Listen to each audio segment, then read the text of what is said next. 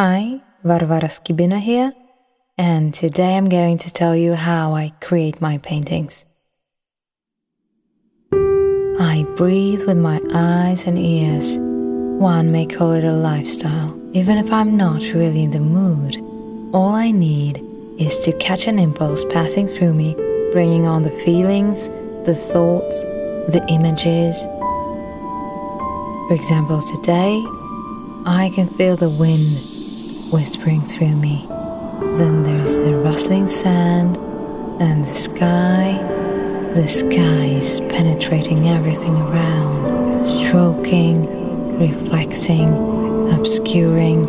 It's so endless and so thick I get lost in its depth, and icy crusts are glimmering, and the pulse is beating somewhere, and the sap is dripping. There is no single soul, far and wide, just some portals and changes in elevation. Yes, there are definitely mountains in the steppe here, and the colors are already knocking at my door, rushing to become one palette. Good timing. All set up, a palette knife and a square canvas are ready for the show. Well, I know for sure that today the color white is my priority. Lots of white. Maybe a little bit of ochre, some black and color accents. Let it be some emerald. Or maybe some fuchsia. Or should I play around and take them both? Ochre. To me, ochre is many things.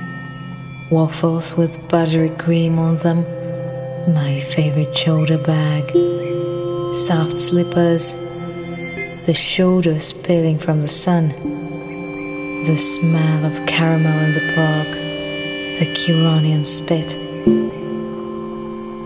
Silvery ashy, those are fogs, the rustle of a hill, the ploughs of the northern Dvina River, a mysterious feather on the shore, some fresh footprints in the snow. White is the optima and the maxima. It is the light and the air, the vastness and the fear, the death and the space.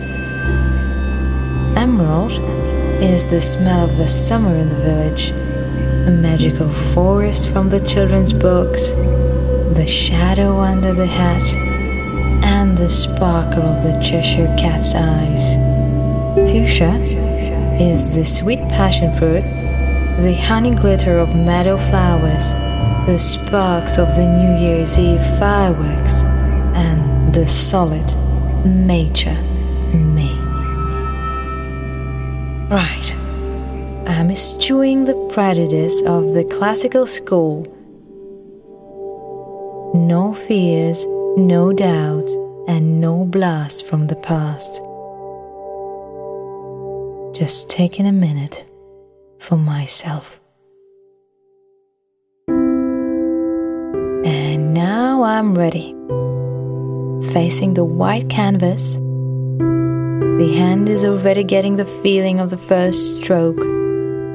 As almost always, this is going to be a wide and buttery, thick touch. Not very contrasting though. I'm taking a lot of white and mischievously adding a drop of color there, say ochre. It seems white by the first look and not white at all by the second. This can especially be seen on the canvas surface. I'm working quickly, mixing colors carefully and spreading them confidently. Sketch, stroke, smudge. Well, I want one more layer here, so I'm quickly and ever so gently covering it with beige, creamy, greyish, ashy colors. Sometimes paints decide for themselves what should emerge in the painting or what shouldn't. This time, I said that I don't really need any additional color accents, but the emeralds and the fuchsia colors are drawing me in so much that I'm doing my whitewash trick again. The colors are layering evenly. They are not arguing with each other. Here and there, the texture of the canvas is perfectly visible, and it feels like the whole process is over. Once again, I'm taking a closer look, listening carefully. Yes, I've said everything I wanted to say. All at once, the enormous sky, and the dry flowers, and the sand, and the wind, they are all here. They all are in me.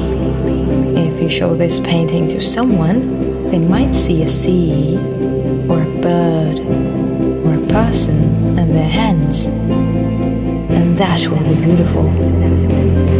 This is also why I do what I do.